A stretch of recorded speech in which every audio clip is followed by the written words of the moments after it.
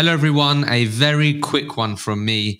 It would be a massive help to us with our ambition to help as many recruiters as possible achieve their goals and also inspire the next generation to choose recruitment as a career if you hit that follow and subscribe button. If you're someone that prefers to learn in a visual way, we've also recently invested a lot in our video podcast experience. So in the show notes, you'll always be able to find the link to watch the video on our YouTube channel, and make sure that you hit subscribe so you don't miss a future episode. Thank you so much for supporting the show and enjoy this week's episode.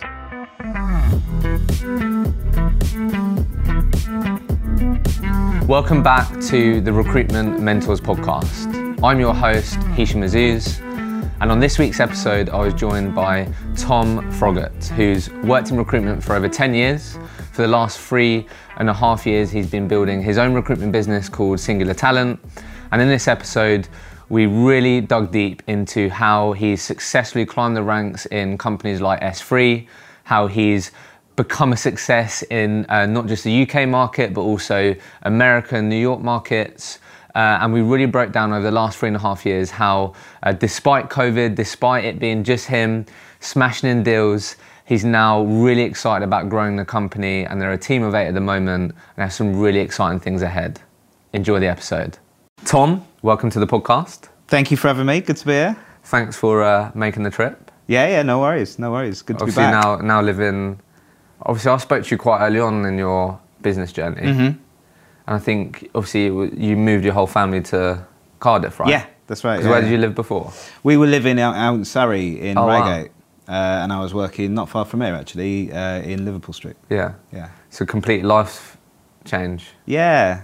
Yeah, well, as soon as we decided to start the business, I just didn't need to be in London anymore. Yeah. And we did. I'm from Manchester. My wife's from Wales, from South Wales, where we live now. And the more I looked at moving there, so initially it was a personal thing, and we had little kids and that kind of stuff. But the more I looked at moving there, the more from a business point of view, Cardiff just got more and more attractive. Yeah, it's a great place to be, and there's really good talent there. There's 2 really good universities. It's much cheaper than being there. And you can build a business that stands out a bit more. Like, there's so many businesses in London that are really cool to work for, and they've got really great spaces, and they've got really good cultures and things like that. If you go elsewhere, it's a little bit easier to stand out. Yeah. But yeah, thanks for making the trip. Sure, no worries. And where we always like to start is the £1 million question, really. And probably something you've really thought long and hard now for your own business. So I'd love to sort of hear your perspective on what common characteristics and traits a successful modern day recruiter has, and the things that you look for in people. Yeah, it's interesting because it's changed a lot since 16 years ago when I got into recruitment. I think you get all types, so there's not like a personality type, I don't think, or a profile that you'd look for, but I think there are some core characteristics. I think some things haven't changed. I think this is still a difficult job, and you still need to be determined and resilient and self-motivated and all that kind of stuff. But I think what has changed is that whereas it's still a sales job, it used to be a more hardcore sales job. And so you were looking for people who were really target driven, really money motivated, really wanted to sort of take as much as they could for themselves. I think now what makes more effective recruiters is people who are really interested in other people and helping other people and helping them with their career and understanding them and getting to know them. And so that's become a big part of what we look for. The other side of it is that we used to do everything by phone. Now, so much of your communication, especially when you first get in touch with a candidate or a client, is written. They've got to be able to write.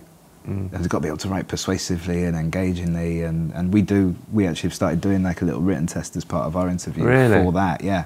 So yeah, I think driven and motivated, obviously, communication skills are really key, and you just got to want to help people and get a good result for the people you're working with on both sides of the fence, I think. Where's the line with the helping people part? Because you see people talk about it, don't you? It's like, if you just want to help people in recruitment, then you're in the wrong job, I've seen some people say. I don't know, I just feel like there's that line of like, you can be motivated by that, but do you know what I mean? Well, yeah, no, it's a good point. I think the caveat I'd give to that is that wanting to help people is a good thing, but you want people who want to be the best at helping people. Like you want people who sort of they have some pride about their own performance. They want to stand out. They want to be successful. So I suppose that's what I mean by the driven bit. Sure. You got to marry that with other things. If they just want to help people, then there are better jobs that they could be doing, right? Yeah, because there's going to be loads of challenges, and yeah, recruiters aren't just perceived as people that help people, are they? No, no. But you know, I've always thought for a long time that actually we're never going to get someone to take a job that they don't want to take. They might say yes on the phone if we're really good at selling it to them, but they're not going to turn up and they're not going to do the job. So actually, all we're trying to do is help them make the right decision for their career. And what gets in a lot of people's way with their career decisions is uncertainty and risk and fear and the unknown and all that kind of stuff. Or thinking about it emotionally rather than thinking about it logically. Like, there's a lot of pride wrapped up in job titles and salaries and things like that. But realistically, what difference does $1,000 a year make in your pocket on a weekly basis? But you see people dig their heels in over that because it's all wrapped up with how you're valued and how you're perceived, right? So I see a lot of what we do as helping people get out of their own way to make the right decisions. Yeah, that's a good way of putting it. So that combination, it's a combination, as you said. So we're going to talk about your journey over the last 3 and a bit years. Sure. We're going to definitely speak a lot about that today. But obviously you've worked for multiple brands, leading up to the point of starting on your own. So I guess before we sort of unpack some of that, where I always like to start is just because recruitment as a career isn't something that you always hear the sentence, right? People don't grow up to think about it. It finds people fall into it. Who was Tom before recruitment? How did it, like, where was you in your life? Yeah, so I mean, I joined S3 straight after graduating. So I did an English degree and really just went straight into recruitment. And so it was your first, like, professional, proper my first job? proper one, and I was with that company for 10 years. Wow, okay. I just got really lucky, just landed in the right place with the right people, I think. But yeah, it's interesting. I've always put, since I started in recruitment, I've always put a huge amount of value on hard work and you know, putting in a shift and that being a really key element of why I've been successful. But that is not what people who knew me before I got into recruitment would have said about me. Would describe you as? No. I always remember my A-level history teacher, I went to see him after I got my exams, my exam results. I got an A in history, but I got it by 1 mark. Right. And he said, you know what, when those results come out, I looked at it and I thought, that's typical Froggatt. He's just done enough. Just done enough. So you was quite described like that to get through the academic system, was like someone who would just get enough to do what he needs to do, rather than like, he'll go above and beyond. He's very hardworking. Yeah, no one would have described me like that. No, the second part of what you said. So did that come once being in an environment where you're like, okay, if I'm going to be able to achieve what maybe they told me that I could achieve, or looking at people around me, I'm going to have to be someone that has some really good work ethic? Yeah, I think there was a few reasons for that. I think by the time I'd finished uni, I was just sick of having no money. Really? So that had an impact, right? I just wanted to make some money. As well, I was in an environment where everybody worked hard. And you know, my first sort of mentor, manager, really instilled a lot of that work ethic in me just by how hard he worked. Is that how he did it? Because Yeah, I mean, you know, but it wasn't just him. There was everyone else around you as well. But yeah, they obviously told you that it wasn't a 9-to-5 job and all that kind of thing. That doesn't really land unless you see it and you see people doing it. You can't give someone work ethic, can you? No. But I think what it was I found it challenging, first of all. So it was like the right level of challenging. It was hard enough that I was interested in it and it kept me engaged, but it wasn't so hard that I couldn't get my head around it. So I wanted to get better at it, and I was quite competitive as well. So when people were doing better than me, I wanted to catch up to them. And then there's no real end to it, right? You just realise that, okay, well, if I do more of this stuff, then I'll do more deals. And actually, the money was good, but it wasn't really about the money in the end. It was more about the fact that I just wanted to beat everyone. Really? I just wanted to beat everyone. And I'd found something that I was good at, and I'd found something that I liked, and I decided I was going to be the best at it, and I just worked really hard. How would you describe the S3 culture, looking back? Why has it produced so many recruitment entrepreneurs, produced big numbers, high performance? Obviously, so many people have come out of that business. Yeah, so I mean, I can only comment on what it was like. It's been 5, 6 years since I worked there, and I believe it's changed quite a lot. But I joined in 2006, and I was there till 2016. And I think it was hard. Like, it was hard work. The targets were hard. The hours were hard. It was competitive. There was a high expectation. But you were really well rewarded for doing well. Not just monetary reward, but that was part of it. But there was always lunch clubs and achievers lunches and holidays and consultant of the month and consultant of the week and little competitions and all this kind of stuff. And you know, if you were doing deals, I always remember when I did my first deal, the top biller in the office coming over to me and helping me put it on the board. I love that. And this was an office of like 50 people, so this wasn't like a small group. And so there was real support for you once you were in. And then you had to perform. I think there's several reasons, I think, why it's created so many entrepreneurs. I think you were always encouraged to think like that. You know, they always wanted people to start new businesses internally, and they put a lot of emphasis on the MI scheme. And, you know, I went out and set up a business in New York for them, which was me and one other guy, and we built that over a couple of years. And I think that was always very well publicized. So you were always given the opportunity to like come to them with ideas. If you saw a market or you saw an opportunity, that was really encouraged. That. But I think as well, they got down to an absolute science how to run a recruitment business. And it was a KPI-driven culture. And in some teams that would be used more effectively than others, let's say. Because I don't think KPIs are inherently a bad thing, but that's a separate conversation. I agree. But what it meant was that you knew 100% that if you wanted to do this much business, you had to speak to this many candidates today. Yeah.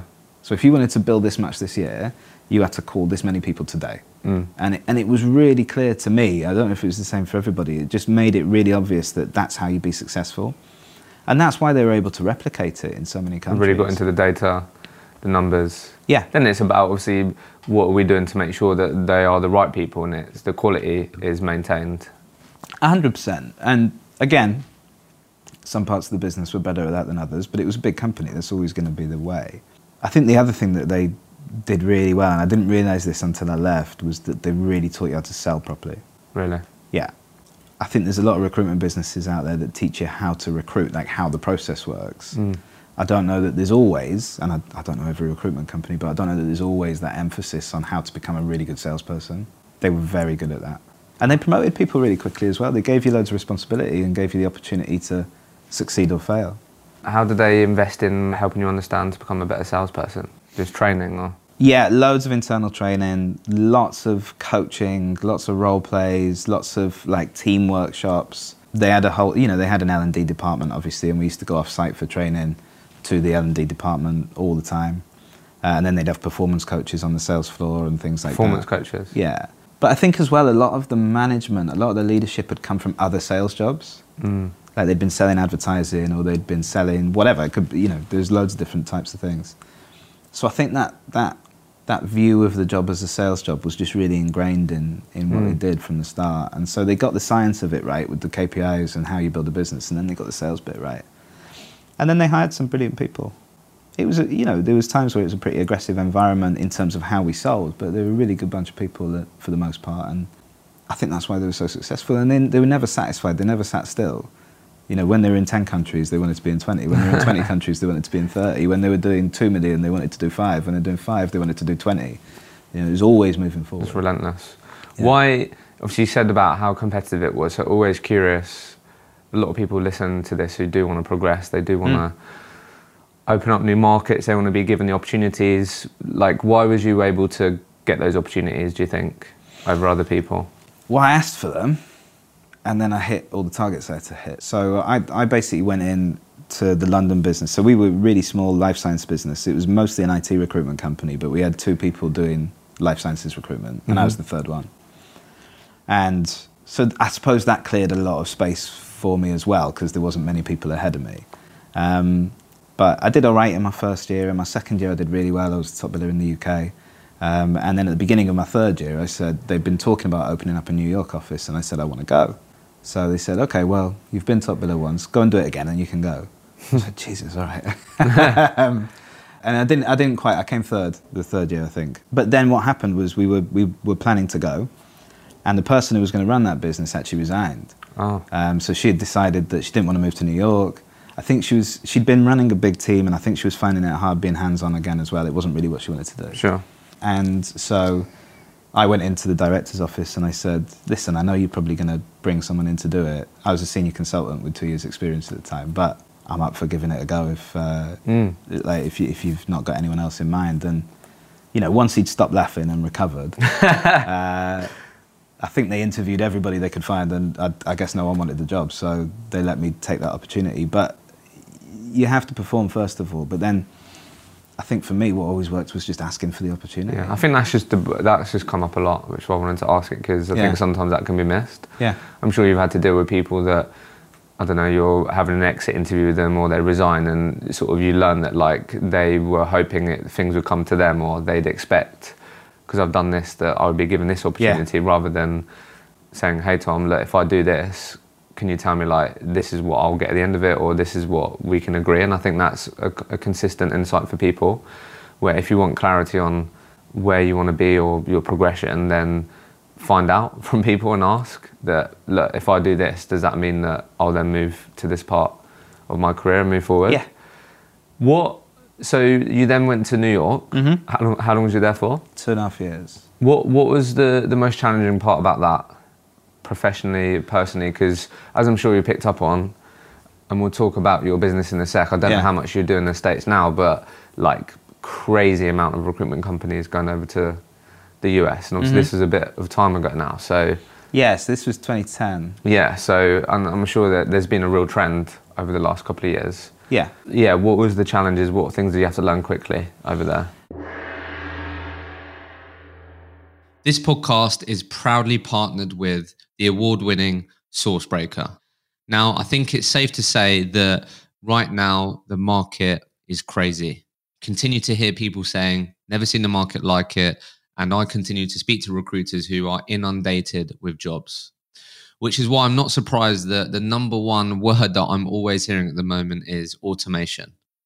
And if you're looking at how you can enable your teams to spend more time on what they're brilliant at, building relationships, speaking to people, then you need to look at Sourcebreaker.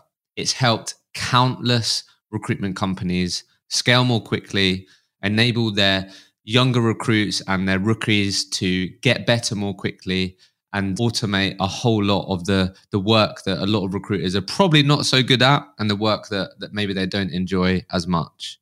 Because you listen to this podcast, you're going to be able to get an exclusive discount on the Sourcebreaker product. So if you have not already, get a demo booked in with Sourcebreaker. Use the link in the show notes. You will not regret it. If you're thinking about that word automation in 2022, you need to consider Sourcebreaker. I mean, I loved it in New York. I think if you live in London and you recruit in London, one of the easiest places you can go is New York. Okay. I think there's not the same culture, but they're similar enough that you don't have to adapt quite as much. But the biggest challenges were nobody knew who we were. When we turned up on day one, we had 14 candidates on the database. Wow. And no clients. And we thought, that's okay, we've got loads of clients in Europe. Because we had other offices at that point. We had a Germany office, and I think we might have had a Belgium office at that point. So we had like a decent sized business, 2 offices in the UK. Like, okay, well, we're working with these 5 really big pharma companies. So speak to them about helping them in the US. Yeah, so we did that. And then basically they all went, nah, it's separate. You'll have to speak to this person over there. And we'd ring that person over there and they'd go, oh, you work with us in Europe? Oh, yeah, we've got our own suppliers, we don't care. And so that whole plan that we had about converting our clients just didn't work at all. Oh, wow. Eventually we ended up working with some of them, but it took a long time. So it was really starting from scratch. Where do you even start with that? Like, is it market mapping? Is it going, this is the niche we're going to focus on? Yeah, I mean, it was, to be honest, back then it was speak to candidates, find out where they're interviewing, look for job adverts, follow them up, see how they're getting on with them, and cold call as many companies as we could. You know, we had a really defined niche. We were working in the pharma sector and we were working in 2 really specialised markets. Sure. So it's quite easy to identify who we needed to speak to. But yeah, you just got to pick up the phone and do the work. But the other thing about the US is you don't realise until you get there how big it is. So we started out, we were based in New York. Well, we were based in London, first of all, doing New York hours. But then we were based in New York. And what we should have really done was just focus on like the tri-state area, New York, New Jersey, Philadelphia, or the other way. We didn't do that. We just tried to pick up jobs wherever we could. Yeah. But what happened was we'd be working a job in North Carolina, and then we'd pick up a job in Texas. And that's, I don't know what the actual distance is, but let's say that's like 1,000 miles away, right? So it's a completely different candidate pool. So we're just starting from scratch on everything. Every time, so yeah. I think understanding that was important. And also understanding, I think, this was one of the big cultural differences in the US. So here, if you call someone and they don't want to talk to you, they just hang up on you. In the US, a lot of the time, like, they're a bit more open to being called, or they were then anyway. And so they'd speak to you, and you'd be like, oh, I just had this great conversation. You'd think, I've got all these leads, we've got all these prospect clients. You'd never, ever be able to get hold of them again, because they were just being nice. So that's interesting. Yeah, so that was what was challenging about it. So, and then do you do much in the US now with Singular Talent? Only a little bit at the moment. So it's only through existing clients that we have, but certainly on the agenda. So let's segue into you then evolving into running and starting your own recruitment business. Yeah. But I guess going into making that decision, I guess what would be first good to get your thoughts on was, what were the things that were top of mind for you that you're like, you know what, really enjoyed that S3, I'm taking that, really enjoyed this part of this business. Like, what were the key things that you wanted to take that you then have really tried to instill in your company, or when you started your company you wanted to really try and instill? Yeah, there was definitely things that I wanted to take with me, and then there was things that I wanted to do differently. And I think I joined after S3. I'd been there for 10 years. I joined a company called Meet, M-E-E-T, not M-E-A-T. I used to have to say that. And they were a business that had spun out of S3 a long time before, so there was some similarities, but they'd done a really good job with their branding and their culture, and they'd done a lot of really good stuff around that. So I think that really opened my eyes to how important culture and brand and marketing in general are. So I wanted that to be, and I got really interested in that, so I wanted that to be a key part of what the business was about. I also wanted to just do recruitment properly. I think, it's easier to engage with people now than it was 16 years ago, and it's easier to find them and it's easier to contact them. But that doesn't mean it's easier to place them, Sure. And I think sometimes, because it's easier to engage people, we sort of rely on volume a little bit. I wanted to make sure that those sales skills that I'd learned, those relationship building skills, were part of it. And I put a lot of emphasis with my guys now still on, when you speak to a candidate for the first time, for example, go and talk to them about their career, go and have a conversation with them about where they are, what they're up to, what their ambitions are. Try and help them out, whether it's with this job or not. Try to understand where they're going and give them, at least leave them having been asked a tricky question. Leave them better off. Yeah. Before, if that's insight, if that's information. Exactly, or you've just asked them a really good question that's got them to think about stuff. So I wanted to make sure that we weren't just doing the sort of, the sort of internet recruitment stuff. That's a part of it. That's a really important sourcing tool, but that we're keeping that human element to it. So is that when, obviously, on what you have sort of plastered everywhere is like, I believe that hiring should be better. Is that what you mean by that then? Yeah, to an extent, yeah. So that's a bit more encompassing. So that whole thing about making hiring better is really about the fact that I really genuinely think that if you're hiring someone for your team, or you're looking for a new job, that should be a really exciting thing to do. But I mean, look, you and I both know, and probably most people listening to this podcast know that that's not the word that most people would use to describe it, right? There's several reasons for that, right? But a lot of it's down to process, and a lot of it's down to just different priorities and all this kind of stuff. But I wanted to build a company that helped to make hiring better for companies and for people. And I think, some of that is about effectiveness, obviously. Some of it's about helping companies hire more effectively, helping people get the jobs they want. But a lot of it's about the experience, and a lot of it's about how you can't always give people good news on both sides, but how do they feel about it afterwards? Do they feel like it's been beneficial? Have they had the support they need? I mean, that one of the biggest complaints people have about recruiters is they don't get back to them and they can't get hold of them when they've not got the job. We would never tolerate that at Singular Talent, and I think one of the things that I'm really pleased about is we do candidate surveys every month. Well, like NPS stuff, NPS surveys. Pretty much, yeah. And we obviously speak to candidates we've placed, but most of them are going to give you a good review. So I send a survey out to everyone we've had an interview for but we didn't place, whether they didn't get the job or they pulled out of it or whatever. And among those people, our NPS score is 75. That's brilliant. Which is phenomenal. So these are people who didn't get the job through us, but they felt that the experience was valuable. And I've had people who I've been speaking to that one of my consultants has been working with, and I've been speaking to them because it's been a tricky close or whatever. And they've turned down jobs, but said, I just want to say, even though I'm not taking this job, they've been brilliant, or you've been brilliant. They've been That's what you absolutely want to hear, isn't exactly, it? yeah. So let's just take a step back for a second then. So what year did you start the company Singular Talent? 2019, January 2019. January, okay, cool. Yeah. And then, because I feel like when I spoke to you, like at the early of those stages, I felt like your mindset, and correct me if I'm wrong here, your mindset was really try and give the first year a crack, build revenues, get billings, start building clients. And then I feel like then when I spoke to you more recently, or over what I've seen sort of externally over the last 3, 6, 9 months, it's then seemed a lot more morphed into like you've then put a lot more effort into growing the company and then focusing more on that. Mm-hmm. So when we had someone sit down here a couple of weeks ago, and he just felt like one of the best bits of advice he could give other recruitment entrepreneurs was like, when you go on to that journey, just have clarity on what you want it to look like from the outset. Yes. Because I'm sure you've met those people who are like, I don't want to use the word like lifestyle business, but like caught up on like, should I be hiring people? Mm-hmm. Is that what I should be doing?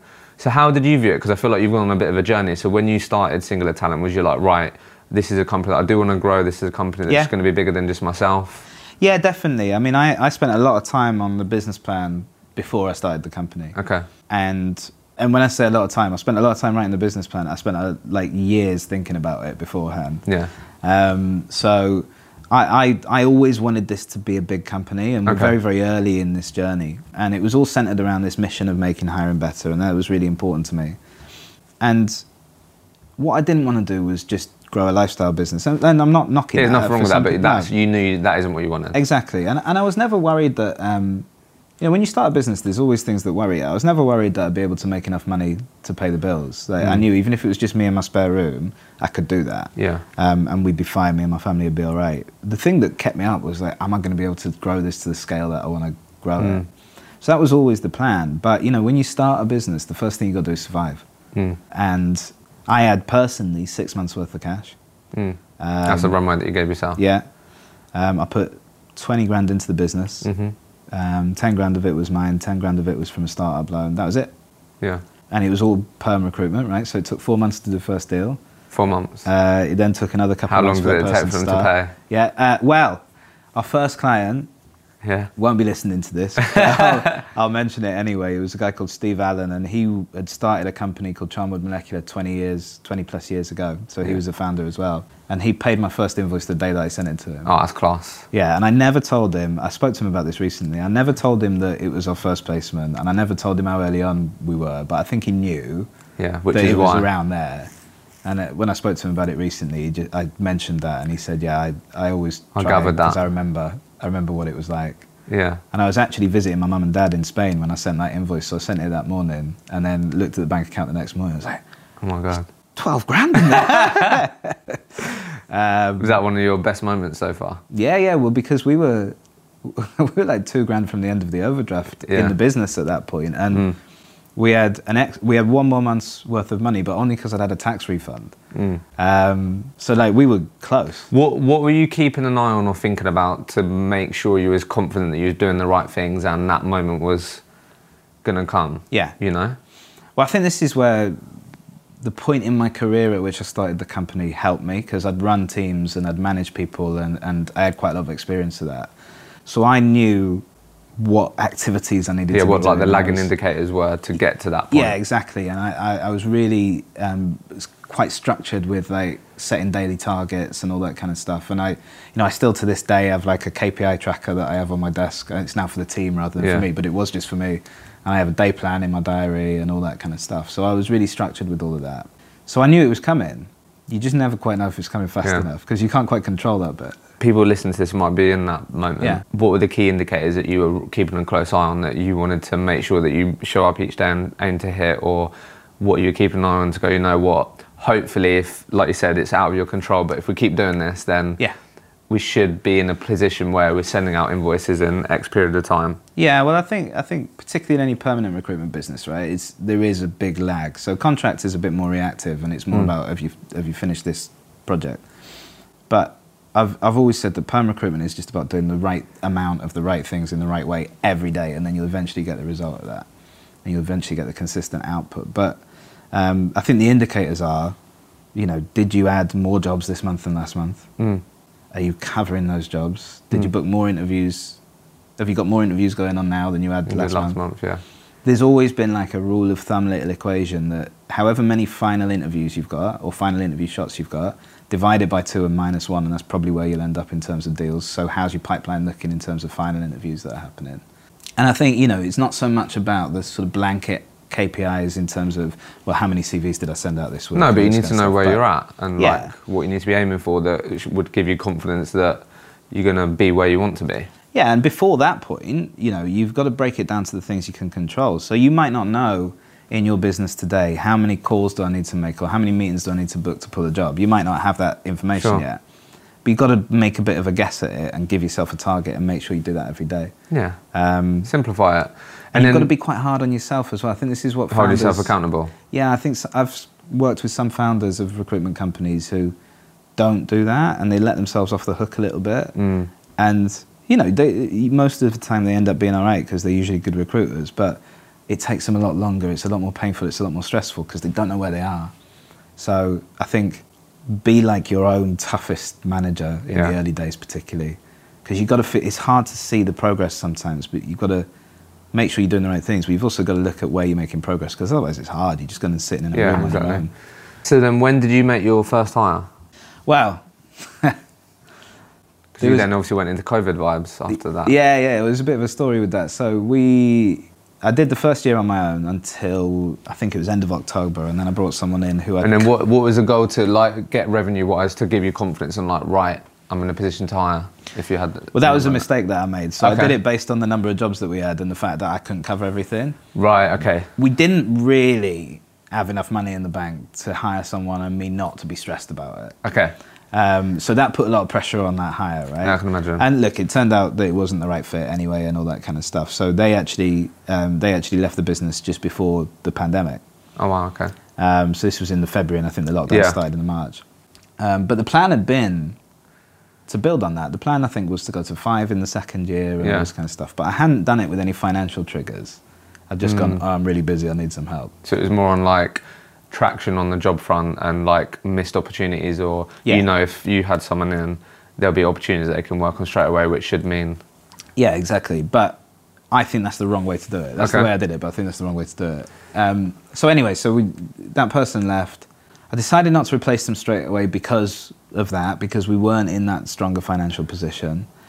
And then the lockdown happened. Yeah. We just found out we were having another baby as well. Oh, wow. And so like all my sort of financial plans just went, and you have no idea at that point what's going to happen with this pandemic thing. Of course, right? It was, We all thought it was going to be 6 weeks, right? So, that's a bit of a blip. But I had like a big talent partnership, which is like our subscription model, our first one that was due to be signed on the day the lockdown was announced. Wow. And the CEO rang me up and went, no chance. Listen, obviously I'm going to have to park this. I can't commit to this right now. So that was 40 grand's worth of business, which at the time was like that was more than we would have done in a month at any point. How did you deal with that?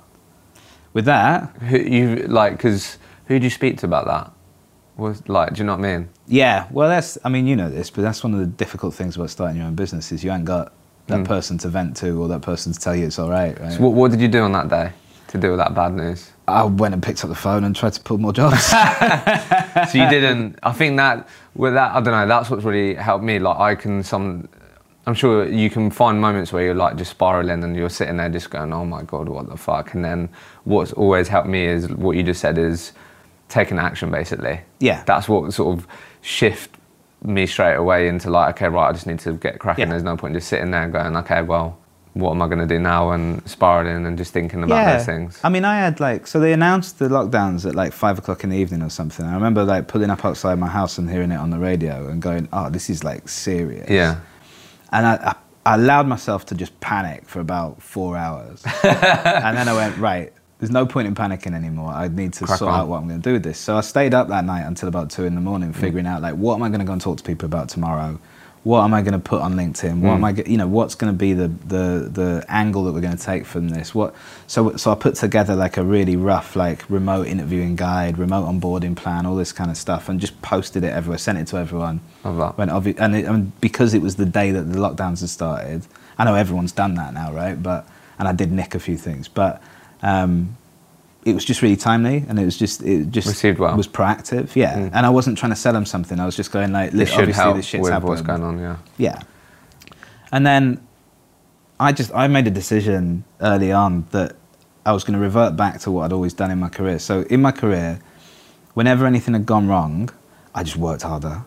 And I just worked harder than anybody else. And that was like my thing. Like I know that I can sit down and grind it out for 15 hours a day for months if I need to. It's not that I enjoy it, although there is a little perverse enjoyment. Yeah. But you know you've got that in you. You've got that in your and I know no one's going to outwork me on it, right? So that's the decision I made. I was like, I don't know what's going to happen. I don't know what the impact's going to be, but I can do this. And it's really interesting. I was at the time part of an accelerator program in Cardiff that NatWest were running. It was really good. There was all different types of businesses on there. There was some recruitment businesses, but they were all quite early stage. But there was also like people who owned chains of cafes and all sorts of stuff.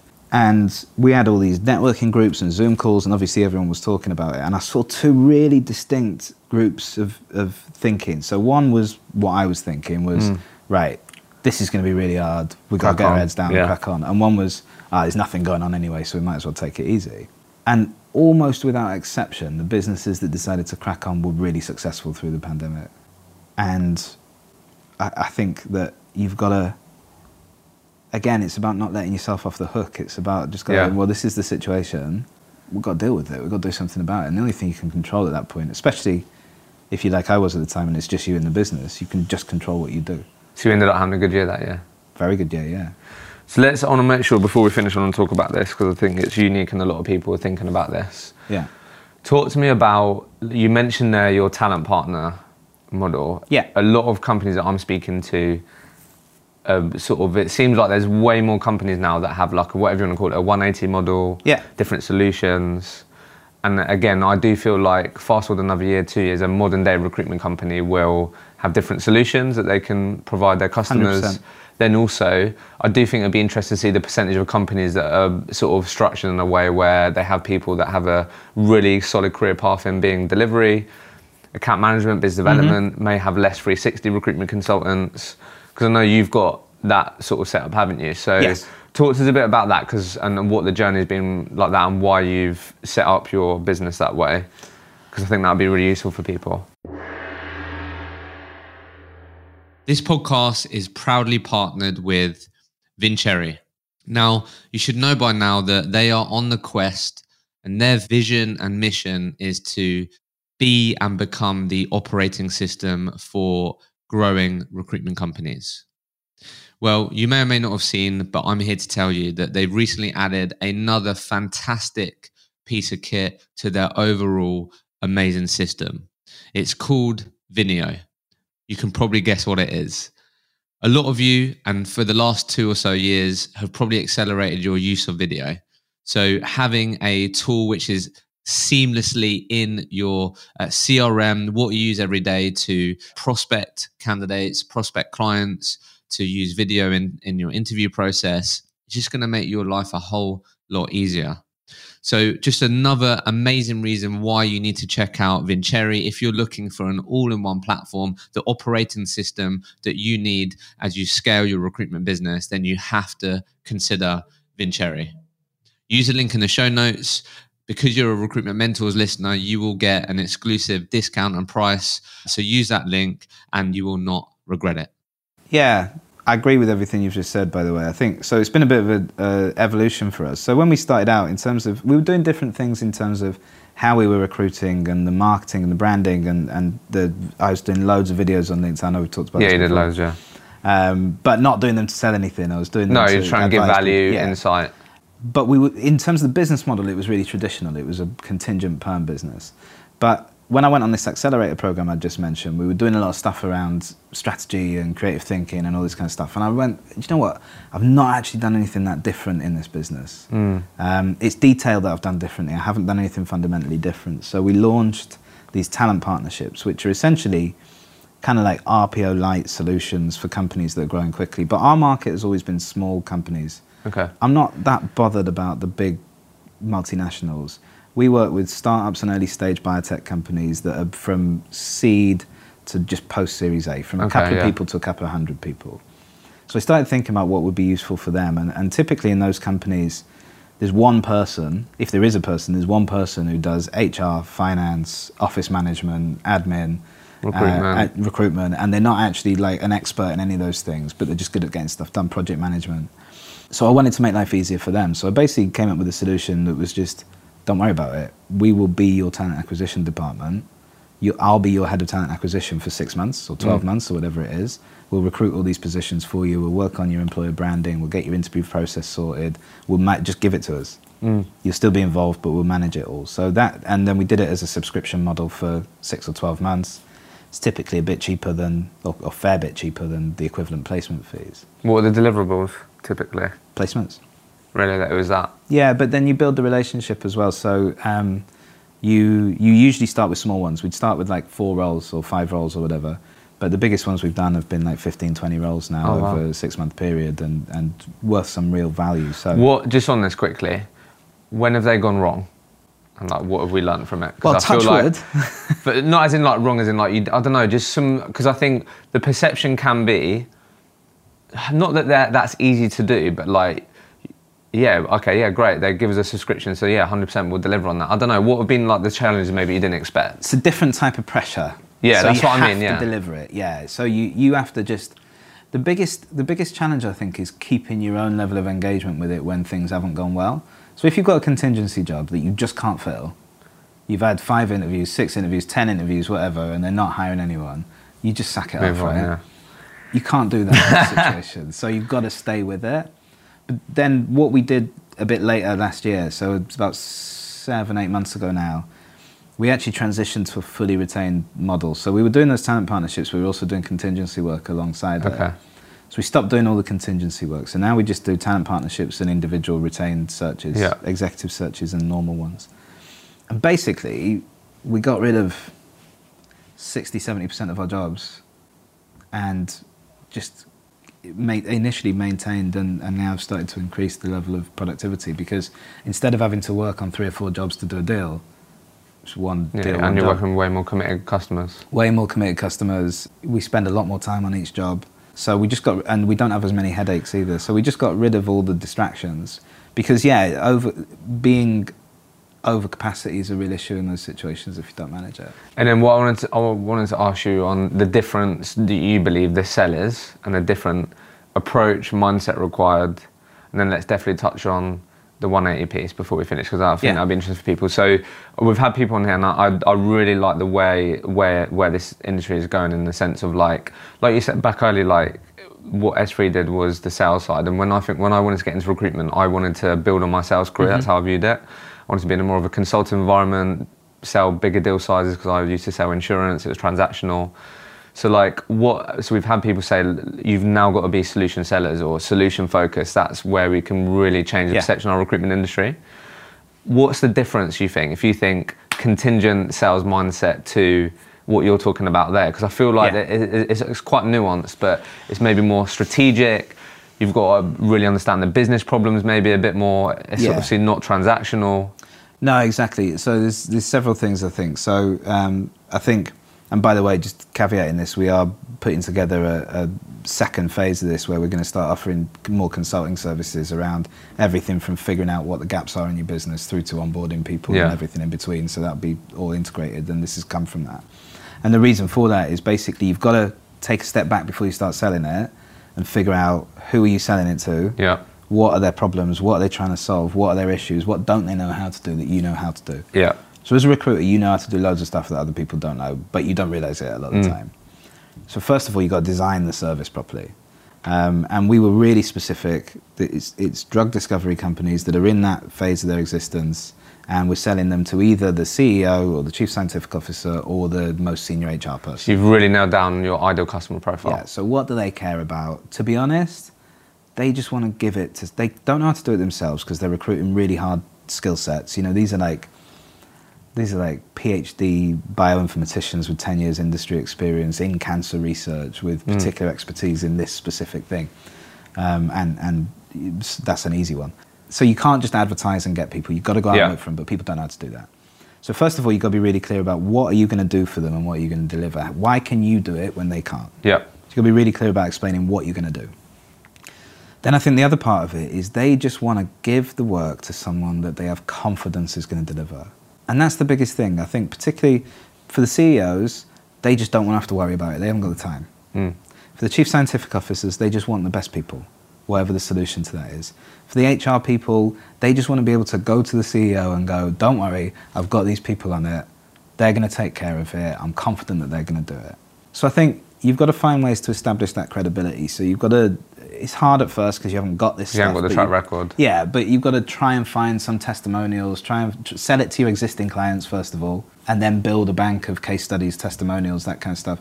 A lot of our business now comes from recommendations. Is that? Yeah. And then you've got to just absolutely kill yourself to deliver. Yeah. So talk to us about the 180 piece then. Is that why you sell it? Is that part of why you sell it up that way? So 180 being you have people in your business dedicated and only focused on building candidate communities, talent pools of people that you may likely be required to find and speak to for the types of companies that you're selling these solutions to. Yeah, and then they'll work on filling the jobs as filling the jobs as well. But they're candidate focused. And then we have talent partners who are typically more experienced recruiters who are client focused. Yeah. So what's worked about this model so far in terms of having people just dedicated to that? Well, I think it makes everyone's job easier. Yeah. I think being really good at every part of a 360 recruitment job is difficult. Yeah. It's not that there aren't people who can do it, but there's very few people who can do it. So it makes hiring easier. And it also makes people really clear on what their job is. You know, the common thing when I've run 360 teams before is no one wants to do any BD. Because they don't think they're good at it or they, you know, whatever. So just take that way. If they don't want to do BD, don't make them do BD. Just let them focus on the thing that they feel confident in, that they feel like they're good at, that they feel they can do. And then help them to be as good as they can possibly be at that thing. And that's not to say they can't transition, and we've got a career path that people can move from the candidate side to the client side and whatever. But yeah, they have that option. Yeah, but in your job, you are just focused on doing this particular area of the work, and so you can become really, really good at it. I also think that you start a company so that you can together achieve more than anyone could on their own. Yeah.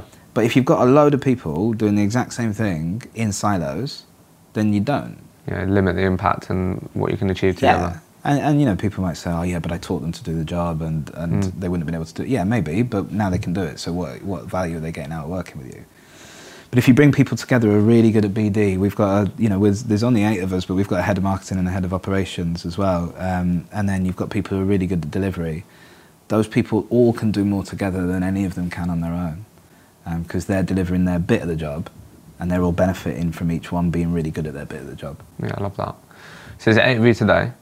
Is that what you said? 8 of us today, yeah. What's as we come to the end here, I feel like there's so many other things that we could go into, but I think I've really enjoyed, you shared a lot of interesting things around like you work for companies, what you take in, why you think you was able to grab opportunities, and then I just think you've been really honest with like you being as a business owner, you just worked really hard and made decisions. You know what, this is tricky, but I'm just going to crack on, get my head down, and you're now in a position where you are willing to look at yourself in the mirror and go, I think we could do this better, or maybe we're not that different, which was then led to the solutions, and now you're going on evolution on that. So what are you excited about then, to sort of end it on? What are you excited going into the next 6, into next? Because I feel like outside looking in, hopefully you feel it as well, you've probably, the needle feels it's moved quite like in a really positive direction maybe over the last 6 or 12 months. Yeah, definitely. I mean, loads of stuff I'm excited about. I mean, I very much see this as a 20, 30 year project for me, right? This isn't a quick in and out thing. So I know roughly where we're going to be in 20 years, 30 years, and that's really exciting. I think the bit we're in at the moment over the next 5 years is about building the spine of the business that we want to build. So in 5 years, I'd expect us to be probably 70 odd people and 4 locations, and we'd be in slightly different sectors as well. Over the short term, we're growing. You know, we're hiring 4 people at the moment, talent partners and talent executives. We are always looking at improving our business. So we're working on this suite of consulting services that I mentioned earlier. that I think are going to be absolute game changers, particularly for startup companies who aren't experienced business people, where we can just go, don't worry about the talent bit, we'll take care of it for you, we'll do all of it for you, and this is what we'll do. And then I think, you know, we've got a model now and a way of working that works. We've seen it work organically across different sectors. So we've done work outside of our core sector in things like medical diagnostics and agriculture. They're really similar skill sets, but they've just come to us through recommendations. Sure. So those are areas we can spin out into. We've got these brilliant new offices that I'm excited to fill. Loads of stuff. Exciting times. Loads of stuff, yeah. Really exciting. So we've come a long way from you just smashing it out, losing that 40 grand deal, right? Yeah, I got it eventually. It just took another 4 months. Love it. Well, look, Tom, I'm excited to see where you are. Thanks so much for coming on the pod. Thanks for having me. Well done on making it to the very end of the episode.